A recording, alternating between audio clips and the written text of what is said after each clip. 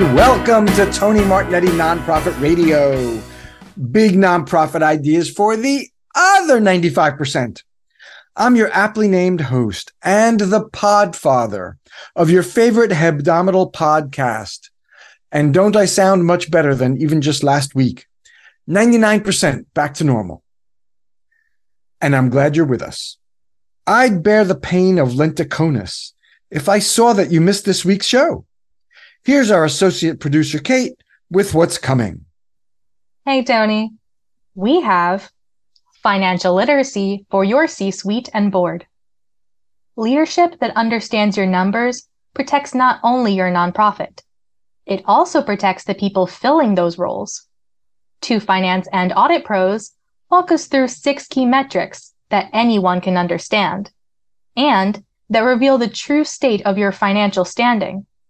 Dean Dezell and Jerry Frick are from Veracity Pros. On Tony's Take 2. Oklahoma City, anyone? We're sponsored by DonorBox. Outdated donation forms blocking your supporters' generosity? DonorBox. Fast, flexible, and friendly fundraising forms for your nonprofit. DonorBox.org. And by Keela. Grow revenue, engage donors, and increase efficiency with Keela, the fundraiser's CRM. Visit Keela.co to join the thousands of fundraisers using Keela to exceed their goals. Here is financial literacy for your C-suite and board. It's a pleasure to welcome Dean Dezell and Jerry Frick to Nonprofit Radio. Dean has almost 30 years of leadership in administration, accounting, and finance across nonprofits and for-profits. He is also an outsourced CFO at Veracity Pros. Jerry Frick is a finance professional with extensive experience in financial reporting, analysis, forecasting, budgeting, cash management, grant administration, and we may as well throw in auditing and internal controls. Jerry is also an outsourced CFO at Veracity Pros. The firm is at veracitypros.com, and Dean and Jerry are both on LinkedIn. Dean Dezell, Jerry Frick, welcome to Nonprofit Radio. Thank you. Glad to be here. Thank you, Tony. Glad to be here. I'm glad you are. The first thing I think of is Dean and Jerry. Dean, Martin, Jerry, you got to take this show on the road, the Martin and Lewis show. Change your last names and start doing movies together. Duly noted. I'm ready. Where's the casting call? Absolutely. Martin and Lewis, they did dozens of movies together, whatever. I don't know how many, but they were theaters. You should take this show on the road as Martin and Lewis. We'll just have to figure out who the straight man is. Yes. Well, Dean, you'll have to make that sacrifice. That's got to be you. Okay. You're going to stay true to the original team. All right, so let's talk about some fiscal literacy, financial literacy, maybe for board members specifically, but not necessarily. Could be for uninitiated or maybe unindoctrinated. I don't know. Other C-suite folks besides CFOs. You are both outsourced CFOs, so you're seeing a broad swath of nonprofits. Why do we all just get hung up on numbers? Why do we gloss over financial statements, even simple balance sheets, audits? Why do we all get scared and frozen by these? I think that's a great question, Tony. And it's a lot that we're trying to help in what we've seen in working with different organizations, especially C-suite and leadership and boards of different nonprofit organizations, is they see the numbers, they gloss over, and they are happy that they got numbers, but they don't necessarily know what they mean. So hopefully they're happy, but they don't even know if they ought to be happy. Exactly. And so it really gets down to the fiduciary responsibilities as a board, duty of loyalty, the duty of care, the duty of obedience, but making sure they're fulfilling those fiduciary duties. And what we've seen, both working with Veracity Pros and in our prior life, is that there's really an opportunity to help the boards, Jerry can talk about this much more deeply than I can, but really help the boards assess what's going on, address what's going on, act, and then when necessary, applaud. And that's really what we try to help leadership folks and organizations do, is how do you take those numbers? How do you understand those numbers, understand what they're telling us, about where we are, where we're going, and how do we do that in an effective way instead of giving them reams and reams of 6-point font with tiny numbers and decimal points. Yeah, and and my fear is that when it comes time to review financials, it's sort of done like 5 minutes before the meeting starts. People are flipping through pages, and that they don't make any sense. They're definitely abrogating their duties to the organization. To your points, Dean. They and to themselves. I mean, they need to protect themselves as board members, as well as the organization. And then, but it's also, as you mentioned, it's also other C-suite leaders. I mean, it doesn't. We can't just all rely on the CFO we got to have some literacy amongst ourselves. No, is that true, Jerry? It's absolutely true what you're saying, Tony. And unfortunately, it's all too common in nonprofit organizations that the financial reporting is done by the CFO and quite often only understood by the CFO. And that's really the broken link. And it's really not, when you think of board compositions of nonprofit organizations, they go out and recruit board members who are going to identify with their mission and maybe have some specialties in the mission area. A nonprofit is lucky if they get one board member who can understand financials. And so you're right about, just how quickly they get glossed over. And the board claps if they get a report, even though they don't understand it. They don't have any idea what it's saying. And that's really the dilemma that we are trying to overcome with our clients is we want to get them reports that are not just jumbles of numbers that make no sense. We want them to see something that they can connect to and really understand the financial health of the organization. And also, how do those numbers connect to the mission delivery that organization is trying to fulfill? All right, so let's dive in. So how do we start to make these statements, these numbers, less abstruse to people, more comprehensible, connect with them? Jerry, as you said, how do we start to break this down so that it's not just one person or maybe two in the entire organization, including the board, that can make sense of these things? So I think you use the term that I would use too. It's break it down. Yep. We've got to get away from thinking, more data is better. The data is there. The CFO is required to understand the data. And what everybody else needs to understand is, what is the story that this data is telling us? So you have to break it down into the components that are really important. And, when it comes to reporting those components to the board, less is more, in my opinion. So my experience, and I know Dean has had this experience too, if you provide a board financial reports that just have columns and columns of numbers, you're inviting them individually or collectively to go down rabbit trails that are just going to waste time and accomplish nothing. So what you want to do is you want to summarize this information in a much more readable fashion. Like a dashboard? A dashboard is perfect. We focus on dashboards and taking a balance sheet, as you said, and taking the income statement and summarize the numbers down to, something much more readable. But then you can't just stop there. You've got to provide, and this is what the CFO's job and probably the executive director or CEO's job, is you've got to provide some analysis of what this is telling you. So that could involve narrative, it could involve charts and graphs, something more visual. And Dean, you want to speak to that a little bit too? Yeah. All right. So we can go to the visual, but let's get to some key metrics, because and maybe visualizations may help. I'm not dismissing that, and this is perfect because you two are talking to the guy who took accounting for poets in college. I mean, all I can remember is assets equal liabilities plus owner's equity.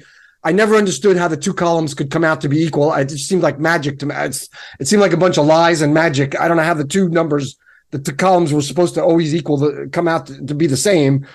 To me, they sound opposite, assets and liabilities. But you don't have to explain that. You don't have to help me pass my college accounting course. But let's get to some like basic metrics. What are some, I don't know, 4 or 5 key numbers or key trends? There's not a specific number that leaders and board members need to track. Well, it's a great question, and I think, and you hit the nail on the head, Tony. Is sometimes with some boards, it's even an educational process on what a balance sheet is, what are assets, what are liabilities, what are net assets, what are unrestricted net assets versus temporary restricted net assets, and then statement of activities and the statement of cash flows. So we've even found, before we even get to the ratios, of doing an education and have it be a continuing education process for the boards, just to help them read a financial statement at a very basic level, mind you, but just helping them understand, assets is what you own, and liabilities is what you owe, and net assets is what you're worth, and sometimes just the principles of that. And then once they have that base education, we'll start looking at things of like their current ratio, which is a pretty common. You take a look at your current assets against your current liabilities and assess where you're at. And typically we like to recommend to most organizations that current ratio be at least 2, that you have at least $2 of current assets to every dollar of current liabilities.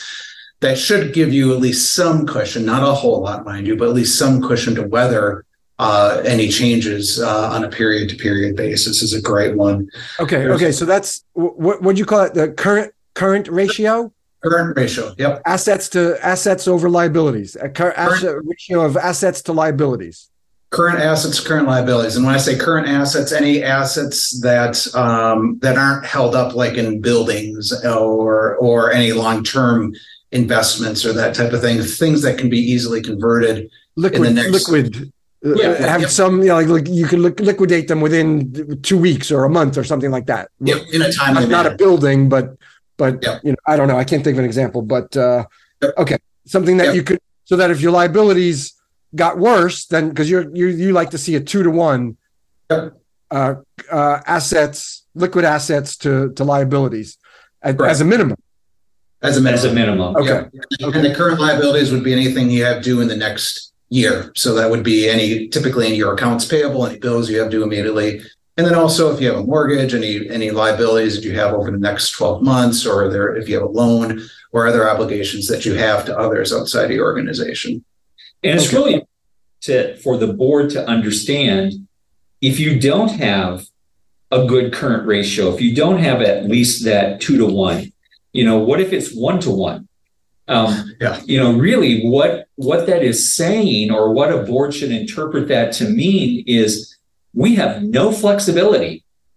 All of our assets are now spoken for because of our liabilities. How do we operate this organization going forward? How do we deliver any mission when we have no capability of investing any additional assets in programs?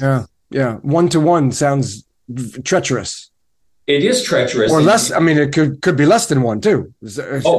We've absolutely had experiences with organizations who are less than 1, and it really can handcuff that organization from being able to, sometimes even being able to operate for the long term. I mean, that's when we start to get into have the conversation about, can you sustain this? How long can you sustain this organization with this kind of financial picture?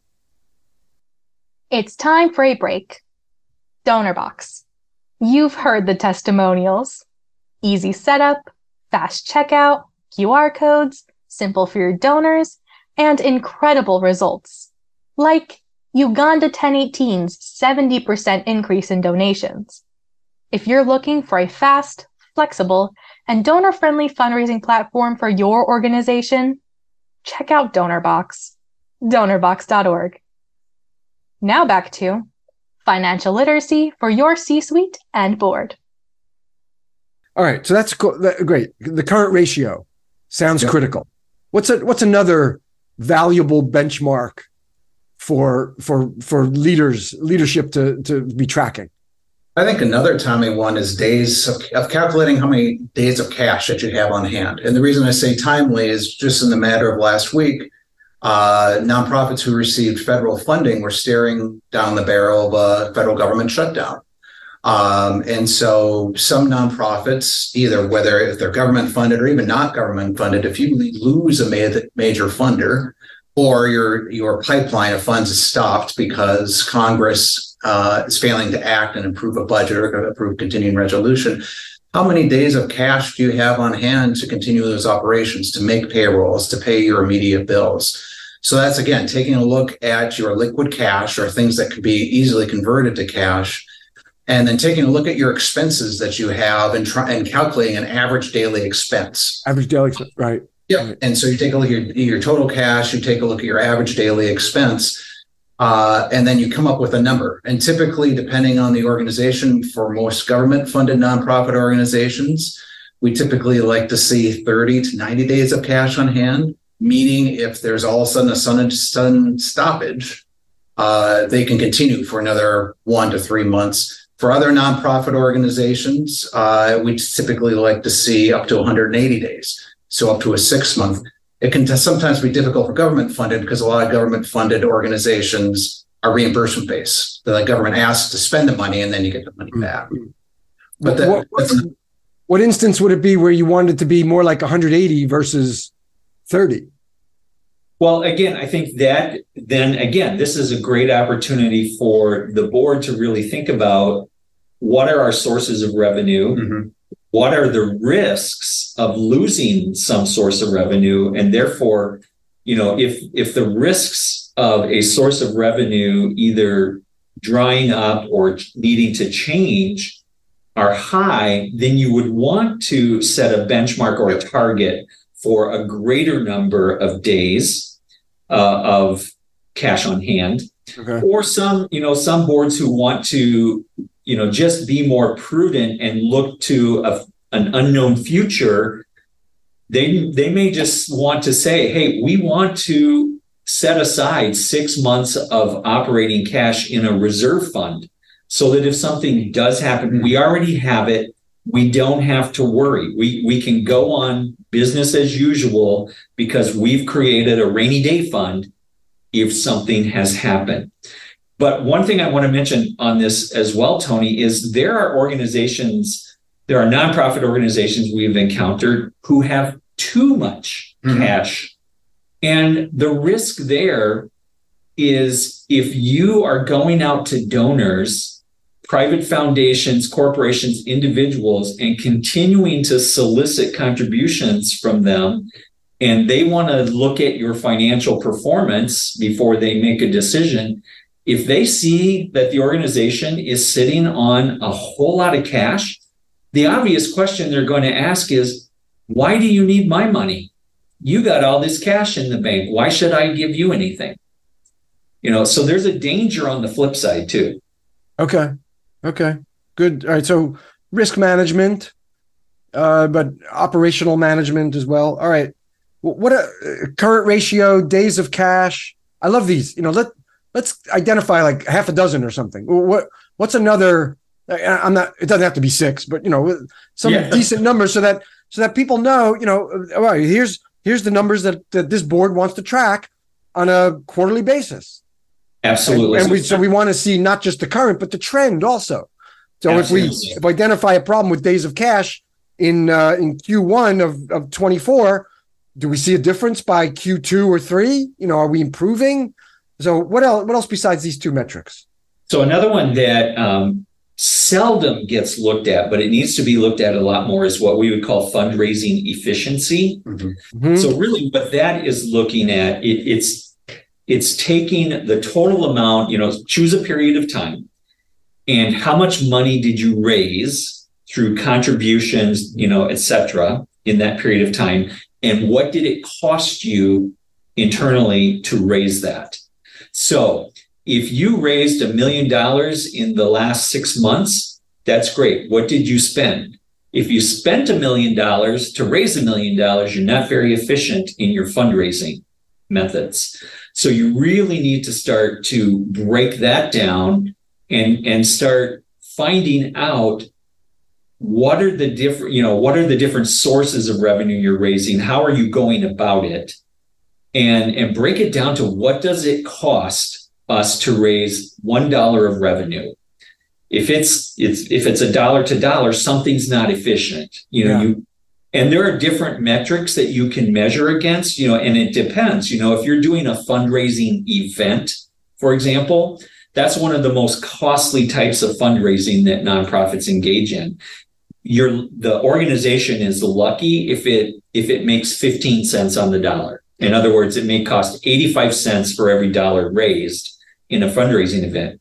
Whereas though it takes a longer period of time to solicit grants from private foundations, the return on the time spent is far greater. It may only be, maybe 10 cents of expense for every dollar that you can be awarded in private foundation grants. So again, you got to break it down and figure out, the organization needs to understand where does it want to put the resources that it is committing to fundraising activities. Mm-hmm. And this is commonly referred to, as you mentioned it in passing, Dean, as cost to raise $1. What does it cost us to raise $1?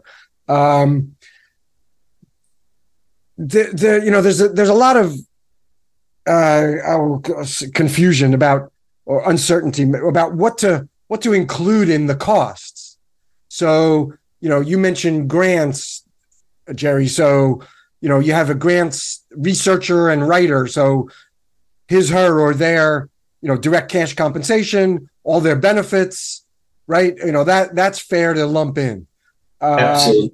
If I would say, on individual fundraising, all the major gift officers that you have, all their direct cash, all their comp usually is another 25, 30, maybe 35%, depending how generous you might be. So you include their cash and their compensation, their benefits. But then beyond that, what's fair game to include? That seems to be a lot of open discussion about what belongs in there. I would be asking the organization, what are you spending on marketing and advertising, and where are you spending it? Are you doing direct solicitations via either the old traditional mailing solicitations, or are you using social media for doing solicitations? Are you meeting, do you have gift officers who are meeting one-on-one with potential contributors, and what does that cost? Are you buying meals? Are you spending any kind of money on donor relations, gifts, or any other, what do you spend to acknowledge gifts and that sort of thing? Mm-hmm. All of that needs to be considered. Yes, you're right. And a piece that I've seen excluded that I would recommend not excluded is just the administrative infrastructure. Because that fundraising department is going to use the finance and accounting team, is going to use the HR team, is going to use the IT team. So although I don't like the term overhead, it's overhead, is making sure that your fundraising area, all the people that you had mentioned, Tony, are also being attributed. They can't exist in a vacuum. They use the organizational resources in order to get their job done as well. So while you have all the direct costs that Jerry had mentioned and the staffing costs, there's also an infrastructure cost just to be a part of the organization that should be attributed to that fundraising as well. Okay, right, proportionally. Proportionally, absolutely. Right. So finance, 20% of finance's time may be booking gifts. Let's say finance books it, and there's not a there's not a data processor, a data processing function in the fundraising team that finance attributes 15 or 20% of its work to the work of fundraising. So 15% of that financial overhead, that finance team, like that. Is that right? You're absolutely right. And that ensures, especially if you receive grants and even more specifically government grants, that ensures that you're not charging those finance costs, that 20%, to a grant that would absolutely be a contract violation if you were charging some of those fundraising costs to a funding source that says, you know what, that's not allowable. You can't do that. So it's making sure that those costs are identified appropriately and proportionately. I like that term that you used, to each of the areas that finance or HR department serves. Okay. And I think we can't forget some of those easily forgettable costs. Think about, how does money move these days? It's moving electronically and through credit card transactions, and all of those have a cost. And again, those are often overlooked as part of your fundraising expense. The cost to process all of those credit card gifts. Okay. Yeah. Fair. Right. All the back end, whatever apps you subscribe to, or platforms that are supporting you, whether it's MailChimp on the mail side, or Give Butter on the donation processing side, or whatever. All right. So we got three. What other critical metrics for leadership? Management and fundraising expense is another one we take a look at. This one can be sometimes controversial because I think there's different ways on assessing what is appropriate and what's not appropriate. But that's really, how much is the organization spending on management and administration? And we typically include fundraising in that overall, versus how much is it spending on programs, spending on direct mission. And that really has a wide range, and it really depends on where the organization is at. So when I say wide range, at the low end, I would say 7 to 9% at the very low end. So that means out of every dollar, 7 to 9 cents is going to support finance, or going to support management and administration and fundraising. Anything lower than that would indicate that you're probably not spending enough on your infrastructure. You might operate a little bit like that, but it would be rickety. It's not sustainable. Yeah, absolutely. And then that can range all the way up to 40%. And depending on where the organization at, could be higher, especially if it's a new organization where you are spending on infrastructure to get it up and running. But once you approach 40% or 50%, then all of a sudden you're spending more, or approaching to spend more on your management and administration than you're actually spending on the reason you're there is to achieve your mission and fulfill your vision. And the reason why I say it's a little bit controversial is some funders still today see the lower number, the better. That's not always the case for the reason I just spoke about. Yeah. But part of it, whether the number is right or not, it's more making sure the organization and its leadership know what their number is and where it's tracking. Worked with a client the other week where theirs is in the 30, which is fine for their organization, but it's been tracking up over the last 3 years. And so I said, I don't know if I would put a red, to use a color code. I wouldn't have your indicator, your dashboard light blinking red yet, but it might be starting to glow a little bit yellow. It's saying, keep an eye on this and understand what those costs are. And if there's an opportunity that needs to be addressed or a challenge that needs to be addressed at some point in the future. Yeah. Are these management and fundraising costs just creeping up, unwittingly, or, on the flip side, there may be a conscious investment. Maybe we're investing in some administration and infrastructure for launch of a new program in 18 months. So we're investing for the future. So it's intentional, but what's going on? What is the reason? And Tony, what you just said, that's the question board members need to ask. So if they're seeing these indicators creep up, like we've talked about, a responsive board needs to say why. And then it's the duty of management to know the story, to be able to explain why. Yeah. And then the board can say, okay, we get it. We understand. We're backing it. We're behind you. Or it can also be the duty of the board to say, hey, stop 1 second here. We need to discuss this further because we're not necessarily certain that what's happening in practice that we're okay with. So this one is a ratio, management and fundraising expense to program expenses. Yeah, well, to total expenses. You want to take it as a percentage of your total. To total. Oh, okay. To total. All right. Oh, because then what's left is devoted to program, presumably, yes. Right? Okay. Okay. Yeah.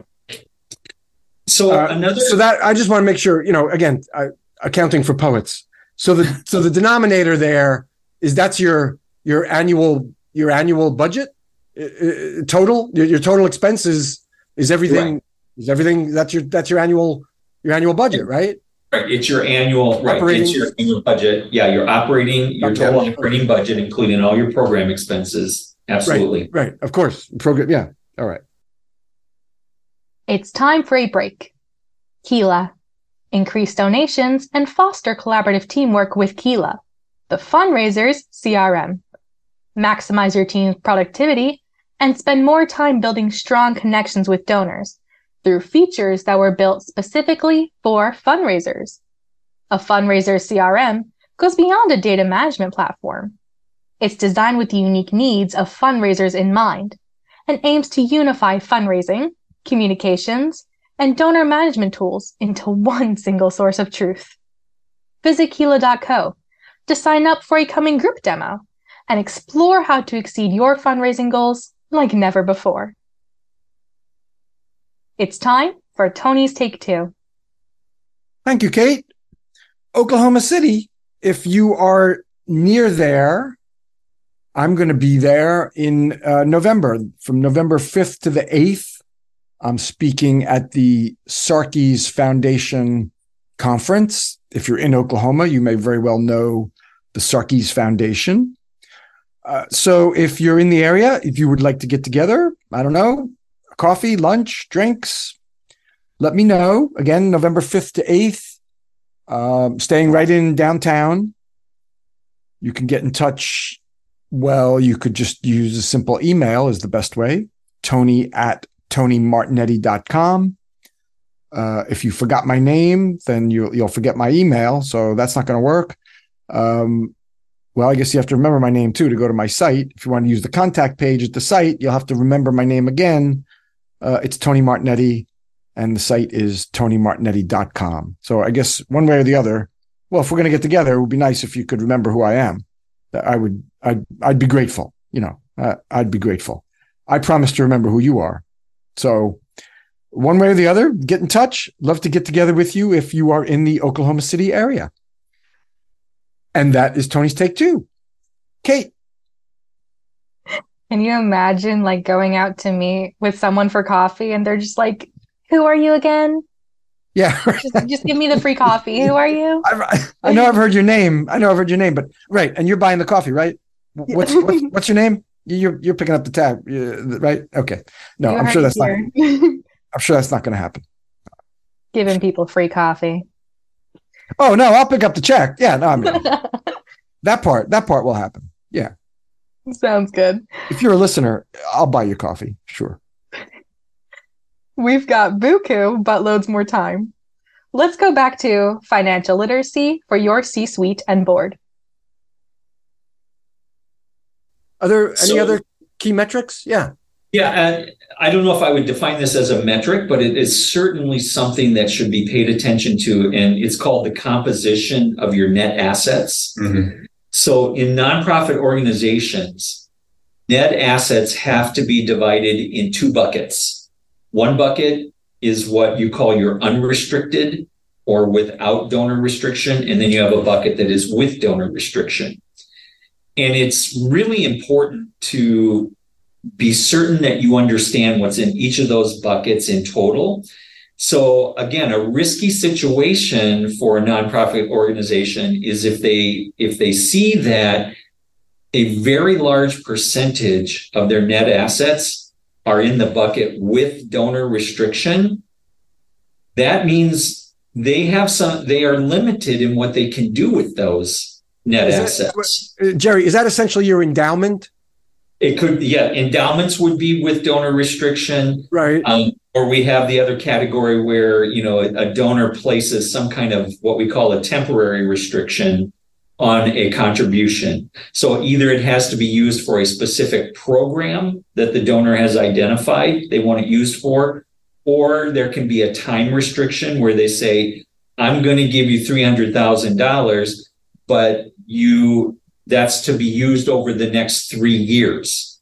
So now they've placed a time restriction on that contribution. So those have to be really carefully monitored. And this is one of the areas that we see so many nonprofits misunderstanding how to do that, because what happens when you get money in the door, many nonprofits just deposit it all in the same bank account. So now you have one bank account that has your restricted and your unrestricted dollars commingled. Yeah. And if you're not tracking that, the risk of spending those restricted dollars outside of what the donor's intent was is very high. Now you're getting into potentially illegal territory, because so many of the states, maybe it's all, but many of the states have adopted the uniform management, Uniform Prudent Funds Management Act, yes. For instance, MIFA, Uniform Prudent Management of Institutional Funds Act, right. Or they've adopted either the recommended unified statute or something similar to it. And there are state laws around only spending the way donors have told you that they want it spent. That's absolutely correct. And that is an enormous risk. The other part that I find risky, I just was speaking with a group of board members and executive directors a couple of weeks ago, and I had an example that I wanted them to see if they could interact with it. And in the example that I gave them was fictitious, but that fictitious nonprofit had 90% of their net assets were donor restricted, were in that donor restricted bucket, and only 10% unrestricted. And so my question was, how do you operate this organization on only 10% of your net assets? How can you operate? And, that's, again, something that is not clearly understood. And so many mistakes are made in those areas, and nonprofits potentially get themselves into very hot water, as you just described. I mean, that's going to show up too in another metric, like days of cash. It will. But days of cash might be like 4. That's absolutely right. And again, a mistake that many nonprofits make when they are calculating their days of cash, they're calculating all of the cash, not just the unrestricted. And we emphasize this with our clients over and over again. Let us help you calculate the days of cash, but we're just looking at the unrestricted. Yeah, because there's a restriction on all the rest. Right. All right. One other thing in terms, why this is important, and I have a client that relies heavily on private foundation funding. That's great, and they've been very successful at getting those sources of revenue, but they mostly come with restrictions.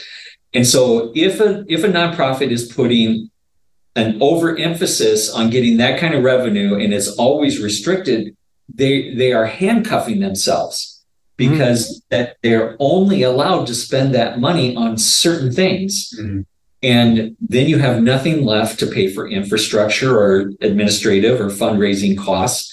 You've got to balance out your unrestricted contributions in that as well. You're not going to be able to operate. It's to be a strategic issue. It gets back to that duty of care. They're making a strategic miscalculation how they're pursuing funds. Yeah. As valuable as the restricted funds are, it's not like we're not discouraging seeking restricted fund. I do plan to giving fundraising. Some of those dollars are in trusts, and those trusts, or even the wills, occasionally, not usually, but occasionally come with restrictions. It's devoted to, palliative care. It's devoted to the children's program, et cetera. So those are valuable, but I understand the point of being very conscious of the composition of your net assets. What again? It's a ratio. What your unrestricted to restricted net assets look like, and are you hamstringing yourself? Yep. And another ratio, just to tag on to it, once you figure it out, that composition, you take a look at your liquid unrestricted net assets, and you look at that number against your total debt. So not only your current liabilities, but your total debt. And it really gives the board and the executive director. So it's often referred to as LUNA, so liquid unrestricted net assets to debt. And it really takes a look at how much we relying on ourselves versus how much are we relying on others to fund our operations. And again, there's not necessarily, there's a bad number. You don't want to be insolvent and have more debt than unrestricted net assets. But it's a number that should be known within the organization. If you're, and that number should be 2 or greater, sort of similar to the current ratio. All right, this is the liquid unrestricted net assets. Yep. All right, let's break that down. All right, liquid, we can it's cash, or we can get it to cash easily. Yep. Unrestricted, Jerry and I were just talking about that, the restricted versus unrestricted, the composition of your net assets. Net assets. All right, so it's not just liquid unrestricted net assets. So what's a non-cash net asset? Isn't to me that just sounds like cash, but it must not be. Again, it isn't always just cash, because what else could it be? Again, if we remember the basic formula that your assets are what you own, the liabilities are what you owe, and the difference are your net assets. Well, in the group of assets, you can have all your fixed assets. If you have a building, you've got that as a value in your assets. So that's an asset that could be flowing down into your unrestricted net assets, but it's not liquid. It's not liquid. Right. So you can only look at the liquid portion. Yep. Another great example would be. Wait. I gotta hold you off, Dean. Hold on. Hold that thought. I don't want. Hold the thought. Write it down if you. I don't want to miss your point, but I don't understand what. Aside from cash, what else could be a liquid unrestricted net asset aside from cash? If you have any kind of investment funds that can be converted, if you are carrying any receivables, those are usually fairly liquid. Yep. Right. You're expecting some grant or a receivable. Right. We all know what receivables are. Okay. Yeah. Those are your basic liquid items. Yeah. Okay. All right. Thank you. Examples help. Again, accounting for poets. Okay. Go ahead, Dean, you were going to make a point. Oh, and then another thing that you should exclude on the current asset side are any prepaid expenses that the organization might have. And depending on the organization, that might be significant. And prepaid expenses would be if you paid your insurance a year ahead of time, or if you had your website costs or other costs. Software license fees are a great one, where you pay for a year or 2 or 3, and you write the check all at once. You've committed the check, but a GAAP says you have to record that as a prepaid expense, and you only recognize let's say it's over a year time, you only recognize 1/12 of that expense over the year. So if there's a prepaid expense on your balance sheet, you'll want to exclude that from that calculation, because that money is already out the door, even though it's listed. Okay. We're getting a little into the weeds now. All right. Yeah, a little bit. That's about. You mentioned GAAP. I know. Remind listeners what GAAP is. Otherwise, I got to put you in jargon jail. Generally accepted accounting principles. Yes, GAAP, and all your audits and all your statements are done under GAAP, under generally accepted accounting principles. They're signed to by the firm that does the audit or the financial statement or whatever, all under GAAP. All right, careful. Thank you for keeping me honest, Tony. All right, yeah, all right. Parole comes easy, but you got to serve some time. It's not probation; it's parole. All right, fair enough. Okay, we've identified 5. Okay, I'm going to give you another. We got another one. Yeah, absolutely have another one. So I'm going to start this out by saying that there is still misconception in many people's minds, whether they work in nonprofits or they contribute to nonprofits, that the term nonprofit means the organization can't make any money. So I just want to start this out by saying that designation of nonprofit, that's a tax status. That's all it is. It's a tax status. It's not a business model. Is this misunderstanding still out there? Greatly out there. It's still out there. So the ratio that we want to communicate is we want to measure, are you making any profit? Do you have a surplus? We don't necessarily use the term profit. We'll call it surplus. And we want, especially boards, to be concerned whether or not the organization is planning for, through their budgeting process, are you planning for a surplus? And in your actuals, are you actually making it? Are you getting there?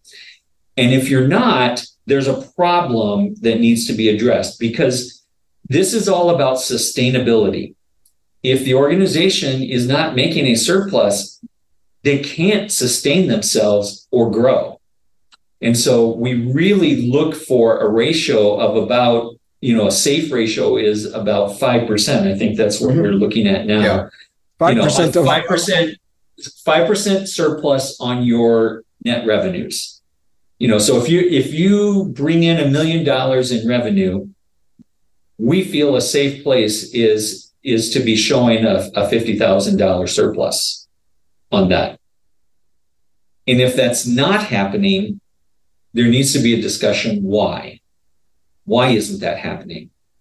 Now, I have worked with clients who have, over many, many years, accumulated a lot of unrestricted net assets, and they may have a year where they are planning to have a deficit. And there's a reason that they're planning. They're going to invest in something new. Mm-hmm.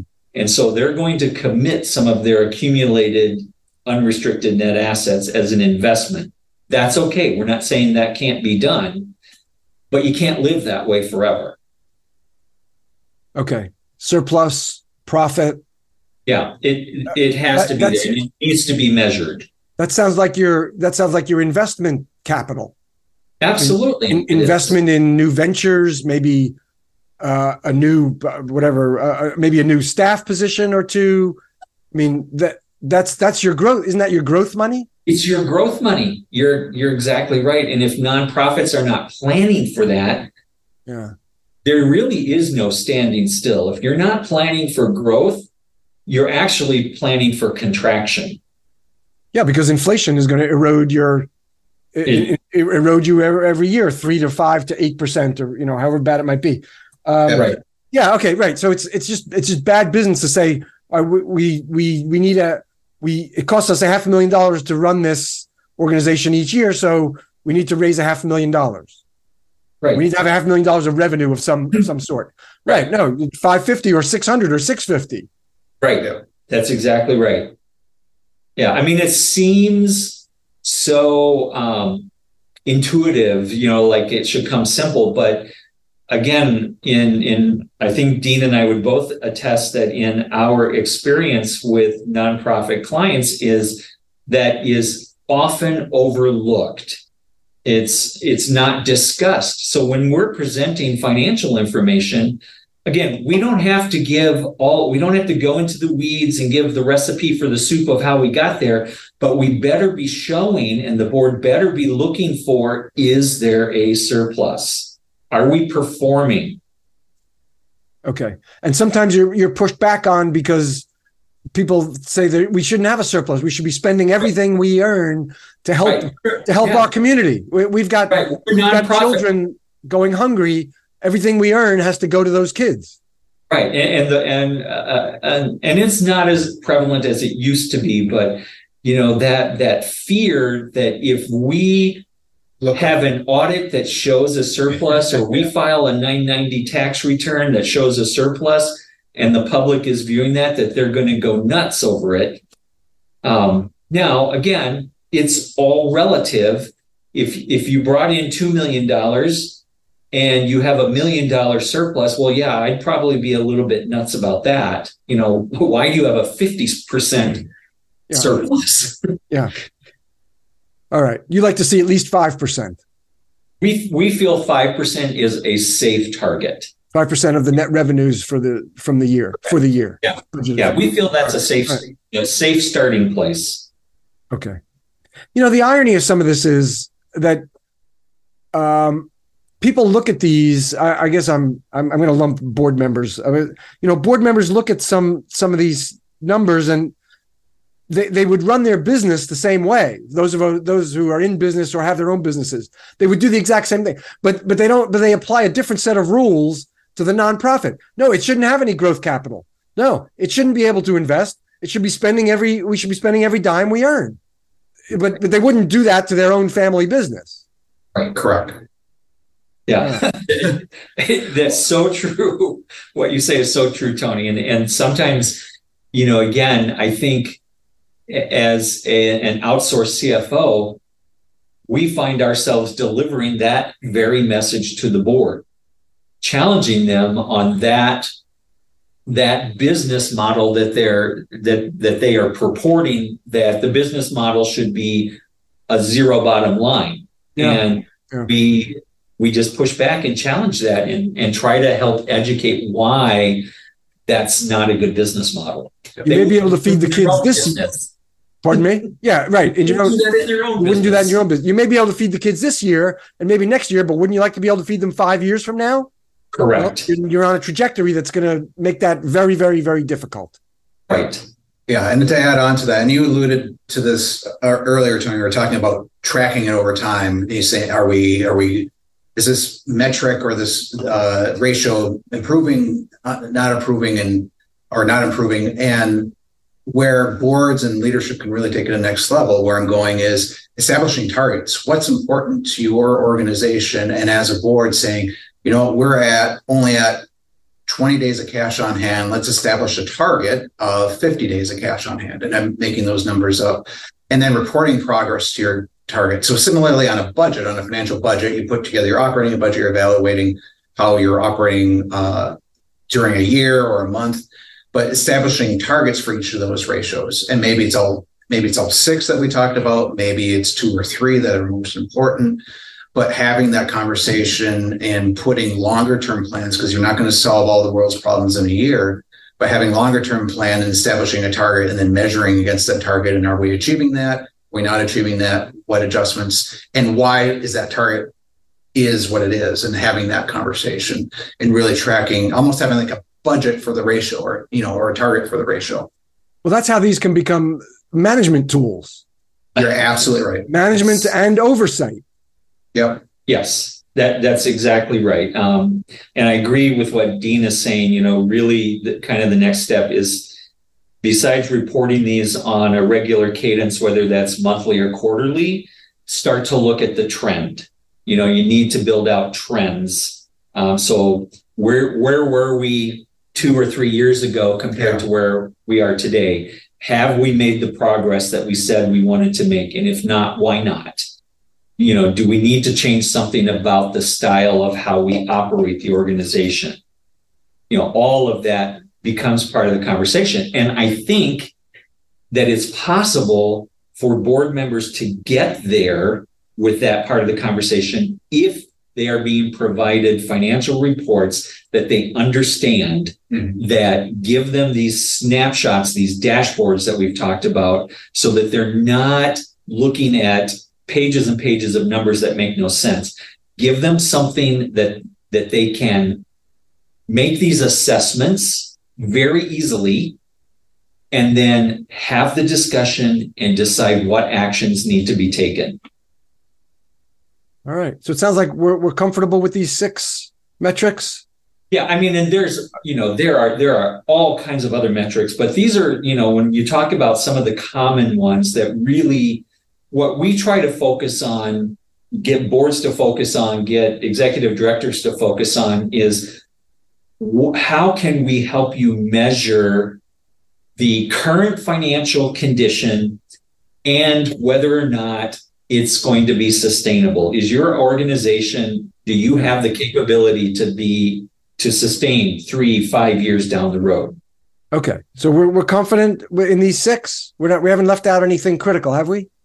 I think we covered a lot of great bases, and one of the reasons why and like Jerry said, there are more, but all of these ratios, all of these data points, the beauty of these is these are publicly available from other organizations via their Form 990. 990 is informational return that all nonprofit organizations of a certain size are required to file, and it's publicly available information. So if you're ABC nonprofits and they're trying to set those targets or trying to understand where they're at or how they're doing, it's like, hey, XYZ nonprofit across the street, let's see what they're doing. You can look at their 990 and calculate their ratios as well. And you can sort of evaluate and start to benchmark.